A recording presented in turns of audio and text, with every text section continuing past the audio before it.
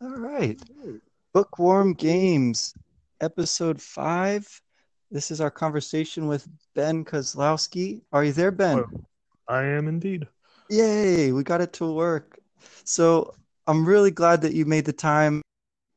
Uh, the big, uh, the download of Anchor to get on here and try this out. Taking that plunge and putting something on your phone. Back when I knew you at college, we got to talk face to face every morning at the breakfast table. Yep, Um, there's that. yeah, the cliche is right. You stay up late talking to people at college and hashing out the world's problems. But in our case, it was always, you know, wake up in the morning early and hash out the world's problems and Yep, mostly talk about video games. Yeah, yeah. But hey, anything that lets us get to talk is fine by me. So anyway, agreed. uh, hey, so I wanted to talk to you first about your blog that you worked on over a few years, and then it sort of went into hibernation there. But you've recently revived it. It's at Watchman Zeke 33, and it's Mhm. on WordPress. Is that right? Yes, All right. I believe the blog itself is named Watch, but the handle is Watchman Zeke. Okay, okay. So can you say a little bit about your project there, maybe kind of where it started and then where it's taking you these days?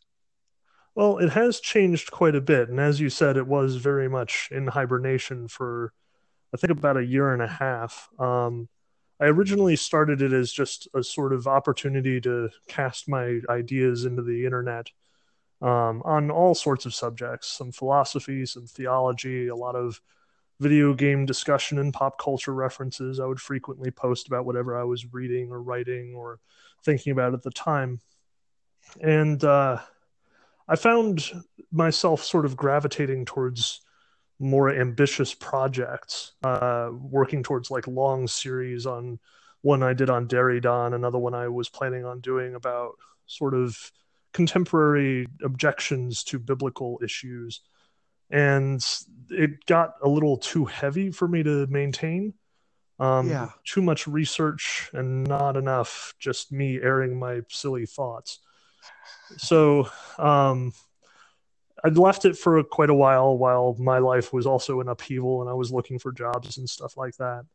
And I found sort of a renewed purpose for it in the last couple of weeks, where now I am doing a lot of research towards hopefully a PhD program down the road, mostly centered around philosophy of language and semiotics and sort of that wide interconnected web of fields that have to do with language.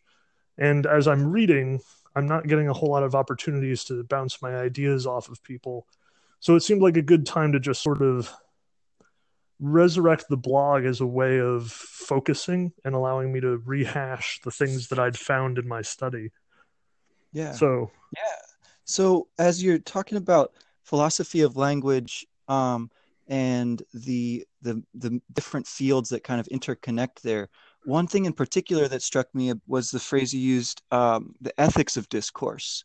And so yes. the phrase, right, that stood out to me, and I think you italicized it. Like that's the title of your project, really, right? So can you say Yes. a little bit about that in particular? Um, a lot of what I consider to be the ethics of discourse is just this sort of macroscopic look at the way that we use language and the way that we talk to each other and what exactly that entails on a pragmatic level, on an ethical level, really. Like there's that famous passage in the Bible where Jesus says, "It's not what goes into your mouth that defiles you, but what comes out."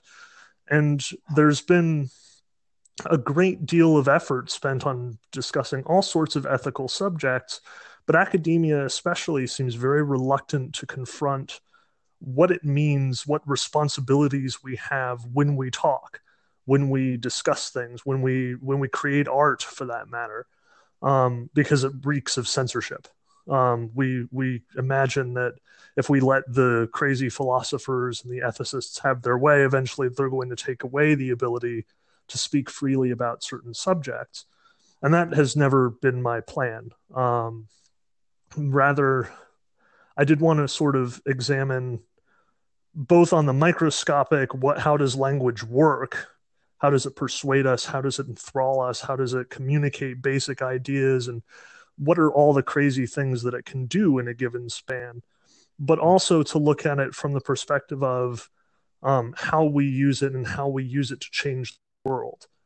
Um, Especially in recent memory with the Trump election and everything that has gone on politically, there's been so much about the way that reason is changing, the way our relationship to reason and to truth, uh, Yes. our relationship to the media or the news engines, or indeed whether or not we're being sort of snowed by Russian propaganda or whatever the case may be. Twitter Like, bots. Yeah. yeah, it's a crazy world we live in. And the fact of the matter is, we don't even know how to talk about these issues because we don't know how to talk about anything. Um, we're still I very like concerned with that.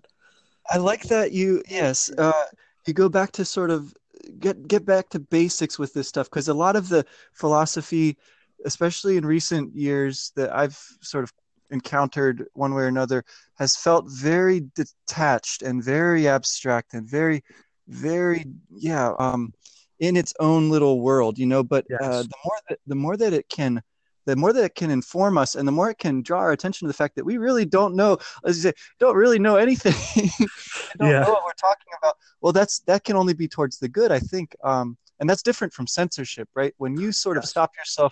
you stop yourself from saying something because you realize it's dumb and it's gonna lead to problems and it's not really reflective of the truth, then Mhm. that's probably to the good, you know. So Yes. and that's not anybody outside of you, you know, trying to silence you. That's you making a good judgment on that. And I think that's well, that Yeah. seems like a valuable project to go for. Yeah. Uh, now, oh, there was something in there as well that I wanted to pick up on. Okay, of course, the Bible, right? So Mhm. the the role of religious truths, and in what way the erosion of that particular kind of truth is more indicative or sort of preliminary to the more widespread erosion of all sorts of factual, right, what we would consider much more commonplace truths Right. in the recent times. Can you say a little bit, because I know you've studied a lot of stuff with respect to, I know I keep putting you on the spot here, but this is kind of the last of the Mhm. preliminary big questions that I wanted to get some groundwork laid for here before we kind of have a more free flowing conversation. So let me just ask you again about, yeah, what is the relationship between that religious fundamental, maybe that's a loaded word, but that kind of truth, right, I think, versus yeah. the more commonplace, yeah.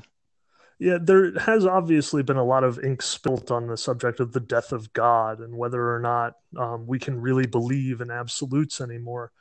Um, and I noticed that sort of the religious mindset, like even among religious believers, is sort of eroded in many ways. Like we have this knee jerk American response now to our pluralism where like everything that we say we have to hedge with, but that's my opinion and you can believe whatever you want.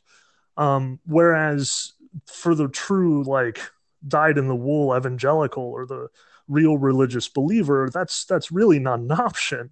The whole point of the Christian philosophy is that it needs to spread, that Mm. people are living in sin and damnation, and that you have to evangelize, you have to communicate your message, or else they're just going to go on hurting themselves and hurting everyone around them, which is such a foreign concept. Like I bring it up to my students in my ethics classes all the time, and they just stare at me like they have no idea what I'm talking about. Like they'll frequently come back at me and say something like, but how do you, how do you wrap your brain around this idea where this is the one truth, the only truth, and not only is it the one and only truth, but everyone else has to believe it no matter how wrong they are.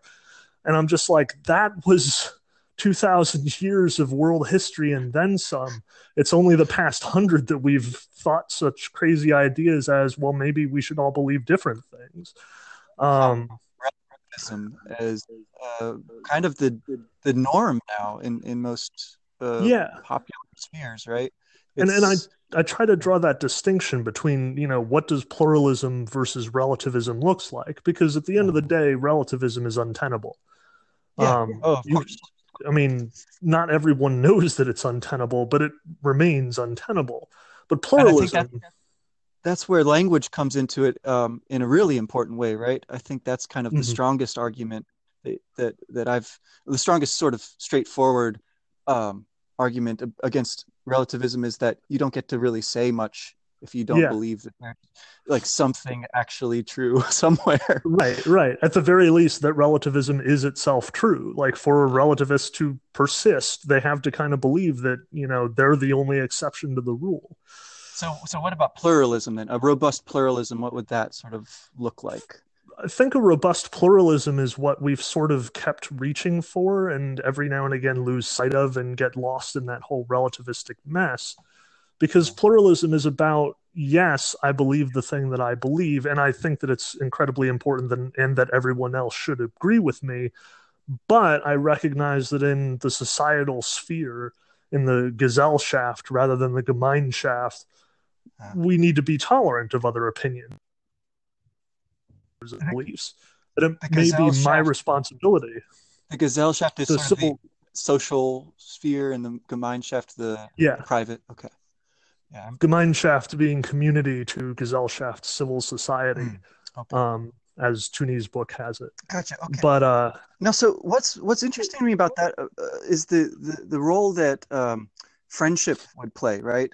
And I think you see this right at the end of the original, right, Nicomachean Ethics of Aristotle. He comes to this point where he's saying, friendship is sort of the best model for what, genuine truth seeking and genuine ethics really look like.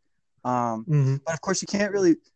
I guess it's also the paradox there is you can't be friends with everybody, right? You have only so much time. yeah, You have only so much time for one thing, and of course, people's differences and personalities are what make them, on the one hand, endearing, on the other hand, sort of maddening. So it's mhm, well. So how big can the community be? How big can the civil society be and still sort of work? That's one of the big questions. How many friends can you really have? Uh, yeah.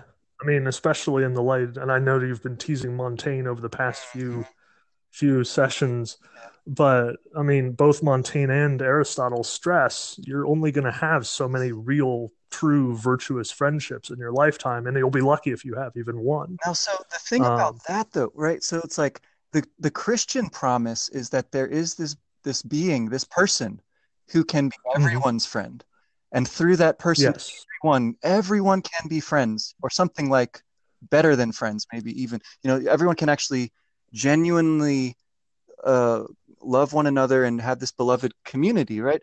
And yes, that seems to be a really extreme kind of pluralism, and not at all a limiting or I don't know what the other word would be, but not at all a restriction. exclusive, yeah, Yeah. But on the other hand, it's like very hard to, well, it's hard to make that leap and say, well, I actually believe that that is the case, and mhm, I think this. Whereas in the past, it was the norm for people to say, I'm a Christian, this is what I believe, and sort of assume that everyone felt the same way. So we're at a kind of an interesting reversal in history here, I feel like, where yes. sort of it's against the grain to say I'm a Christian and this is what I believe and all this stuff.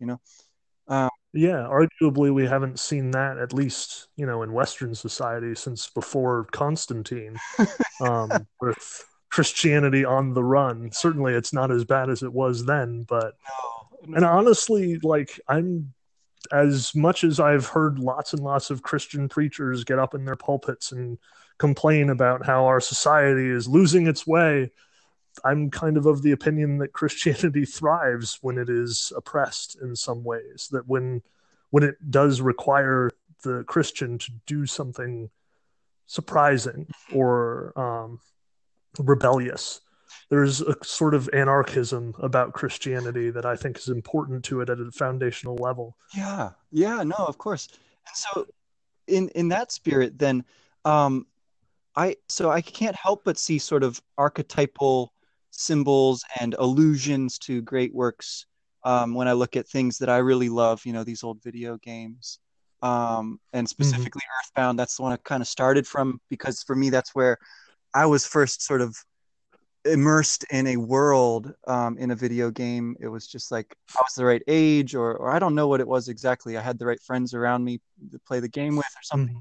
But it's like, and I've never quite found any other game that I love that much and that really moves me as much as Earthbound does. So it made sense to start there for me. But I'm reading your blog. Majora's Mask was the game that you said is kind of your model for a great video game, and I wanted to kind of go Yes. there next because I know in the future perhaps you'll be making some podcasts about video games. I hope. In the meantime, here, With more of this insistence, it will definitely happen. But yeah. Well, so in to get started, it's like it's a sequel, right, to yes. Ocarina of Time. It's in this long series, long and storied of Zelda, right? Mm. And Majora's Mask, if I understand correctly, it's built on essentially the same engine that ran Ocarina of Time. Is that Yes, there are some differences. As like, I'm not terribly knowledgeable about the mechanics of the okay? most of the art assets were carried over. Aha. Most of the animation work had already been done. Like all of the characters from Ocarina of Time, they reappear in Majora's Mask, although in new locations and new settings and in new relationships to one another. But I think the engine was at least updated a bit Okay. because as you may or may not remember, Ocarina of Time ran on the N64 proper. As long as you had an N64, you could play Ocarina of Time. But to play Majora's Mask, you needed the expansion Ah, pack. that's So right. either the lighting or some part of the engine was subtly tweaked, in addition to, of course, the mechanical madness of the 3 day cycle. But I also think just from a pure, like, there was an update in the graphics. Yeah. There was a clear sort of move towards a darker, more interesting contrast, I think, between like the light and the shadow and the relationships between them than we saw in Ocarina of Time. Yeah. Yeah. And I think part of what seems to be your argument or your if not that, then sort of the thing you're really drawn to about that game seems to be this ambiguity about the hero. You say he becomes more it's an outsider, a stranger, right, in this world, and Yes. he's not forced. And this was what I thought was so interesting. I hadn't thought about it this way. He's not forced. He's not destined, right, to save the world. He's not that kind of Mm-hmm. hero. He's the kind of hero who sees people around him struggling in all these little small ways, and you have the choice to do something about that or not, right? But mostly Yes. you're sort of you're seeking a way to heal yourself, right? Is that fair to say? Yes. Yeah. And with that, you heal Especially at people the around beginning of the game. Yeah. But I mean, even the whole setting, the whole context that the game is cast in is like you're a wanderer. You come from the world that Ocarina of Time sort of was. You're back to being a kid. You're back from Hyrule, and it starts with loss of all the crazy things. Like Navi has left. you. Yes. She's like, "Well, we saved the day. It's time to go." And you go out looking for her into the Lost Woods. Yeah. And that's like the game opens with those couple of very cryptic, very ominous, just panels of text, just saying that you've lost this friend, and it plays the Navi sound effect in case you haven't picked up on it because they don't mention her explicitly.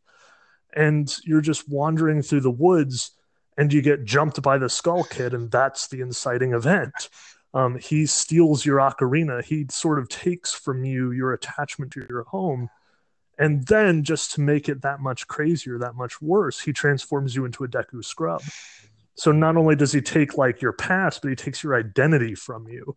And that's how the game begins, with the happy mask salesman promising that you will have your identity restored, and he can help you do that, but he needs something from you too.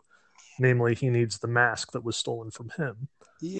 So right at the beginning, it's not this situation where, you're just the kid who woke up from this bad dream and you're on this quest to save the world. Instead, this quest sort of just overtakes you.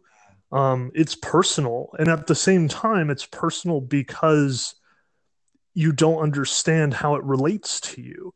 Like, you do get your identity stolen, and as you progress through Termina, all of these people interact with you as a non-entity, as a faceless being, as any one of the masks that you put on, but very rarely as Link himself. Yeah, yeah.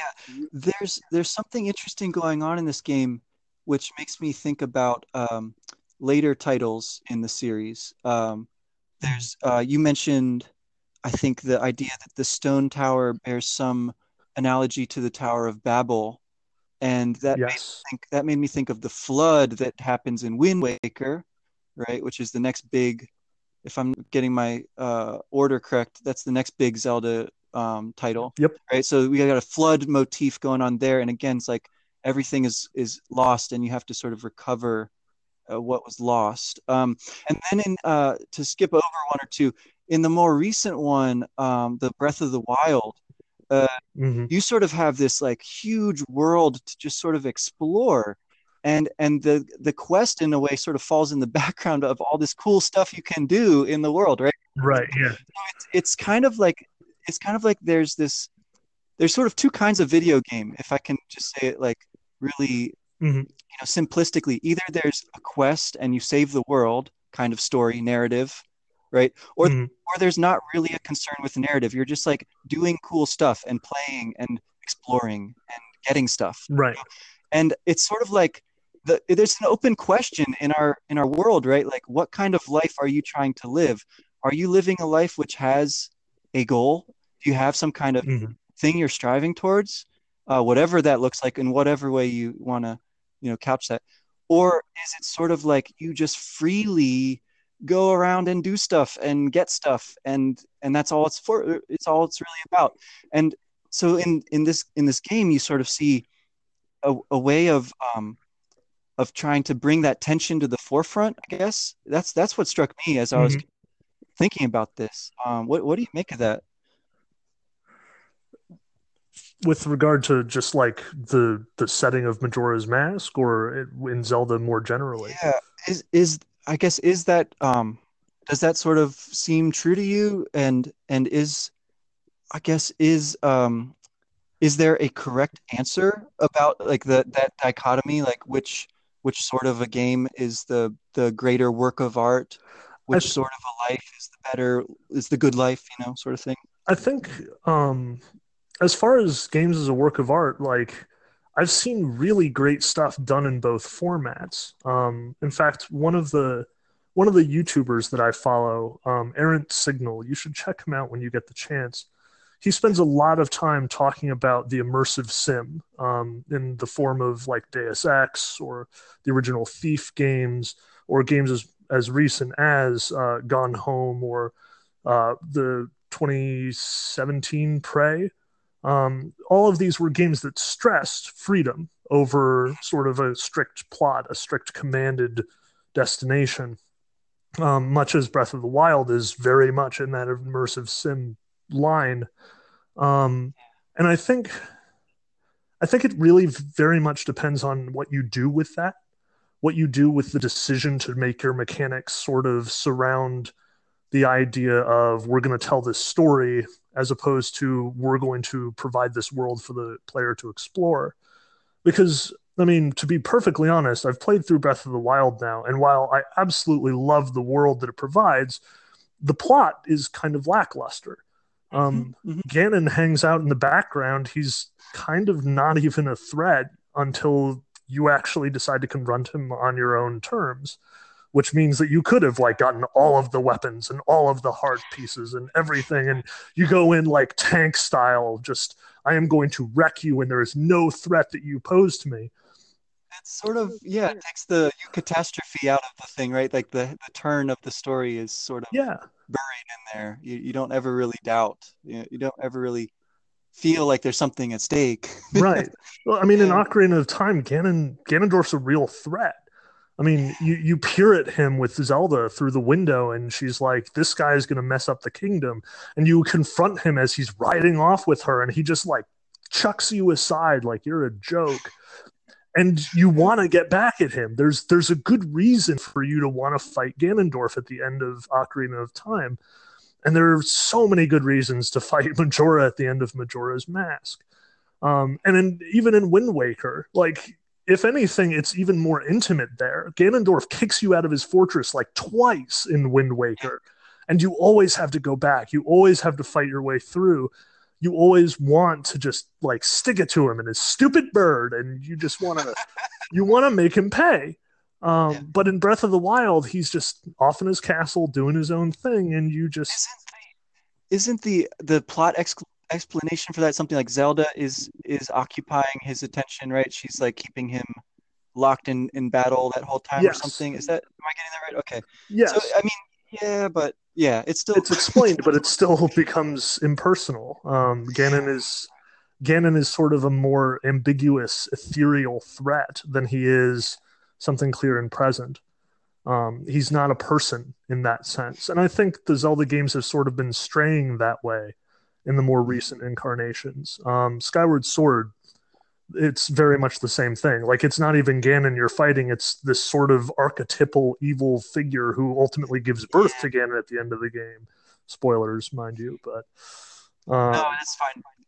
We've already told everyone who's listening that they have to assume that they're just gonna get everything spoiled that they want to hear about. So yeah, there. It's so it seems like in terms of the move towards that ambiguity, I guess if we're gonna call it, you go with that idea, right? And say like, so there is a quest here, but it's um not as compelling in some ways, mm-hmm. right? It's a little bit more, it's really more sort of in the background, and it's more about exploring this world and playing in it and finding things and meeting people maybe. I think that that seems like the way that most video games seem to be headed, I guess. I don't play a lot of new games, but Mm-hmm. even just like, I don't know if you've read or looked into much of Ready Player One, this kind of Yes, phenomenon surrounding it. So I just recently, sat down and kind of skimmed that book. I didn't read it super carefully, but it was really interesting, but not because of the story or the characters, but because of the world, this yeah, concept of a totally immersive world which comes to supplant, actual real reality, world. yeah. Yeah, whatever that is, right? So Mm-hmm. there's a lot going on there, and I think it kind of goes back to, you know, sitting in that class with you in Boston, and Augustine's Confessions, the first paragraph or two, right? He's not content in the world as it is. He yearns for something beyond the world, right? Yes. That seems like what's going on in these games, that they offer this possibility of a more expansive, a more complete experience than one could have ever in life. And I don't know if that's sort of um, well, I don't know how that would tie in with the loss of faith. If it's a sort of like substitute for it or something, because people get really lost in these games, Mhm. and it seems like the natural extension of that is that eventually there will be something like the Oasis, the world that's sort of effectively infinite. Right. Fine. And I guess, Especially given, I mean, like to sort of take it to the next step. Granted, there are all of these games emphasizing the freedom, giving you worlds to play with instead of sort of quests to go on. But I mean, think of Minecraft. Think of a world that it's not only a world and just the mechanics and no story to follow, so to speak, but the ability to create your own worlds out of it for you to be able to impose meaning or not impose meaning as you see fit. right. The line between narrative and creative canvas is sort of being left undrawn.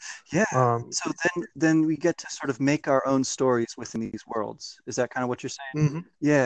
Yeah, or even turn them into our own, that the freedom becomes so great that, you participate in the creation. You are as much artist as Notch or as Shigeru Miyamoto. Yeah. Um, Now that's really cool because the other game, no, so just to like set aside that deeper discussion for a second. You've played Undertale, right? yes. Yeah, that's the other game I really wanted to talk to you about just briefly. And like, so it's sort of essentially a fan made game, right? It's not a professional. Am I right about that? He's, The line again is a little vague there. okay. And the indie gaming scene is very rich and robust at the moment, Yeah, and Toby Fox is certainly a part of it. yeah. But it is very clearly like a tribute game to games like Earthbound and other JRPGs of the time, at the same time as it is sort of its own entity being created with its own purpose and its own message to be taught. Yeah, I just find that kind of work of art so fascinating. And I love the message of the game because I think it gets it exactly right. It's like you fall into this other world, this fairy world in a way, right? Mm. But the quest, the purpose of the game seems to be to convey that you are not of that world, right? You Mm-hmm. have a bigger world, and the bigger world is the real world. It's not the fairy world. And so Yeah. you've got to return after you prove yourself, after you do everything that you can do in that space, right? Then you return to the real world. And Mm-hmm. I always come back to that with Earthbound. I think that's what I love most about Earthbound is that it does have an end. You know, it's not without some kind of story, and the end point of the story seems to be to kind of jettison you back into reality and say like, well, so now you've learned something from this. Now go and do something in the world. You know, be a better Right. Now you be a were better more. and that's sort of enough. Like it's not it's pretty simple, really. Like Mm-hmm. Yeah. I think that's what all great stories are basically about. If you want to look for like themes and things, that's kind of what it comes down to. And then it's like it's matter for the philosophers to discuss like, okay, so what is the good then? What is truth? What is Mm-hmm. all right, that's fine. But then there's like a really pragmatic element to it where it's like, okay, so just like do your best, like try to make the world a better place. And yeah, I think that is really brought home in the way that Undertale has the whole like choices affect the world sort of thing, and doing Mm-hmm. good things versus doing evil things has a big impact, and you can feel that as the player. I just think it's brilliant. I just think it's wonderful. Yeah. Yeah. I've also seen some really rich things done because for a while there, in the early 2000s, right around Bioshock and Mass Effect and some of those games, there was this sort of emphasis on moral choice systems. Like you were either the Paragon or the Renegade, the good guy or the bad guy. And it was very binary. And there's been a very determined move away from that in future installments. Not so much in other Mass Effect games. In Bioshock, there was sort of this emphasis that whatever, in at least in Bioshock Infinite, there was this emphasis that whatever you picked, it kind of didn't matter in the long run, which was more nihilistic. Yeah. But there was also a number of games that sort of got away from this is a good thing to do versus a bad thing to do, and instead emphasizing sort of how your actions affect certain people and your relationships. Hmm. So, for example, Fallout New Vegas implemented this fairly brilliant system, which in Fallout 3 had done good or bad. You were one or the other. But in New Vegas, it was all dependent on your relationship with different factions in the game. So maybe you would complete a quest for the Brotherhood of Steel and tick off all of the people in New Vegas who were expecting you to do it a different way. And by the end of the game, there were something like 5 or 6 different outcomes depending on the choices that you had made. Had you turned New Vegas into an anarchist's paradise, or had you turned it into like a bureaucratic nightmare via the old United States government, or was it like a Roman Empire like oligarchy led by Caesar? I mean, there were a lot of different ways that it could pan out. Hmm. Um, like it goes even now. I'm playing Life is Strange, the adventure game slash I don't even know what quite to call it, from Square Enix and Don't Nod Development, and it's doing the same thing. It's emphasizing your relationships to specific other people. Do you save your friend in this situation, or do you help your other friend, or do you report this guy? And if you do, who's going to get mad at you, and who's going to retaliate against you, and who's going to actually think that you did the right thing? Um, So it's interesting. so that the ethics becomes much more multifaceted and complex, and Yes. and it sorts Not just purely the game gives you a cookie because you did the good thing in this one, as opposed to, you know, punishing you for doing the bad and thing. it sounds like it does start to shade into politics as well, right? And I know It does. that that seems to be right, going back to the classic example, right? So where the ethics leaves off, Aristotle then is going to pick up with politics next, seems to be the promise. Yep. And um, and of course, his politics is a totally different book. What we have of it is seems much less masterful and finished, I guess. Uh, Yep. but it's, I guess, so. What is the kind of political valence or aspect of all this then? If video games can teach people about becoming sort of better individuals, can they also really do something to improve the political discourse and people's sort of citizenly sense of how they're to act in the world? Is Because I don't play any really online games where there's really interaction with other Mhm. real humans. So I Yeah. didn't really, I haven't really experienced what that's like. I get the sense that it's sort of vile what a lot of people sort of do to one another in those worlds, and the kind of conversations they have seem really, really petty and mean. So what, Yes. is there an outlook where that's gonna get better at any point, or like? There's been a great deal of effort sort of spent on trying to figure out how to make online environments into safe, better places. And I think a lot of those efforts have paid off. There are a lot of techniques for preventing toxicity of the kind that, we used to associate with Xbox Live Arcade and people who would just spew racist epithets at each other no matter what the circumstances. Like, there are a lot of forces out there that are sort of clamping down on that. Um, and I think in general, like I've in my study of the ethics of discourse, I'm keen to talk about the way that internet forums work and the way that online communities like World of Warcraft work. Because the way, I mean, even Facebook, there's a certain etiquette and a morality that's been built up around it, in part enforced by Facebook, but also just in the way that people interact with each other. If you go around spewing bile at people, you're going to get unfriended. People are going to put social pressure on you to fall into line. Um, That because you're not anonymous there, and yes. in the same way that you are in a lot of these games, you sort of merge with a persona rather than being an an actual person. And I think that's the connection between ethics and politics, right? As long as people care about you as an individual, then you're going to try to be a better person in the group as well, I think. Yeah. If Or you you'll have face a the consequences. reputation to defend, then you have, good reason to be a good citizen.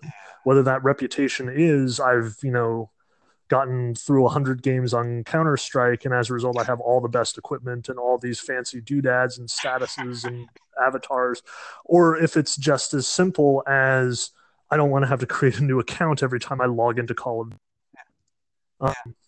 Now, so that would be kind of, I guess, the last point I wanted to touch on then was like, so what is it that really has the power to change people's minds, I guess, about um, it could be about a political topic, right, which people seem very entrenched in these days to the point where it's like Yes. really bound up with their identity, their whole story of themselves, or whatever. Um, because it seems like the only thing that's reliable that's going to change people's mind, right, is a kind of conversion experience. I was trying to think about Mm, this, and that's what I came up with was it's a conversion. That's the turning, that's the change in somebody. And and it's really, I mean, it's so powerful that it seems like we have kind of abdicated from that. We've tried to back away from that and retreated from religious, forms of power, of community, because they were sort of misused. Mhm. They were perverted, they were corrupted, like everything. Um, but it seems like that is really, at the end of the day, the way that you change someone's mind is that kind of thing. It's not simply through persuasion and facts, right? That seems like pretty Mm. clear. Um, so what does one do with that? Like, is there still some kind of tenable outcome here? Do you have an idea of what your conclusion might be about this whole ethics of discourse? Like, what is do we have to kind of go back to something in a kind of religious framework, or is there some other way to really affect people and try to become better people? Um, it's obviously a complex question, and to give you, the short and or the short and unhappy answer is I'm not at answers yet. To paraphrase Ian Danskin talking about the exact same thing when he does his videos on the alt right playbook, we're not at solutions. So far as I can tell, yes, this is about worldviews. This is more than just facts and figures. This is more than just marshaling the correct rational argument and thus persuading is conducted and now you are a better person. Rather, it's about changing your entire outlook. And I say that from the first person, knowing that, that's something that I am engaged in doing. But as the Quran and the Bible and basically every religious text ever has said, you can't coerce people into conversion. It has to be free. Um, Yeah. it has to come from the person themselves. I mean, even when Jesus shows up to Saul on the road to Damascus, his question isn't, bam, snap his fingers, and now Saul is converted. It's why do you kick against the pricks? Why are you fighting so hard against what is the truth? And it's Paul who must himself come to the conclusion that, oh, well, that was really dumb of me. Um, Yeah. Admittedly, that's in a radical situation where a miraculous presence has taken place, which is something that we don't really see or hear about every day. If you take it Um, as a metaphor, though, I don't think it's that outlandish, right? There, yeah, there's this kind of recognition. There's this revelation of something that you could call divine in a person, or in a moment, and it's sort of like this change comes about for you. But it does seem like it has to be a choice. It's something you choose, or else it doesn't have that impact, I suppose. Yeah. yeah. And I think what's really concerning about this whole situation is that most of the time we don't force people to choose. Hmm.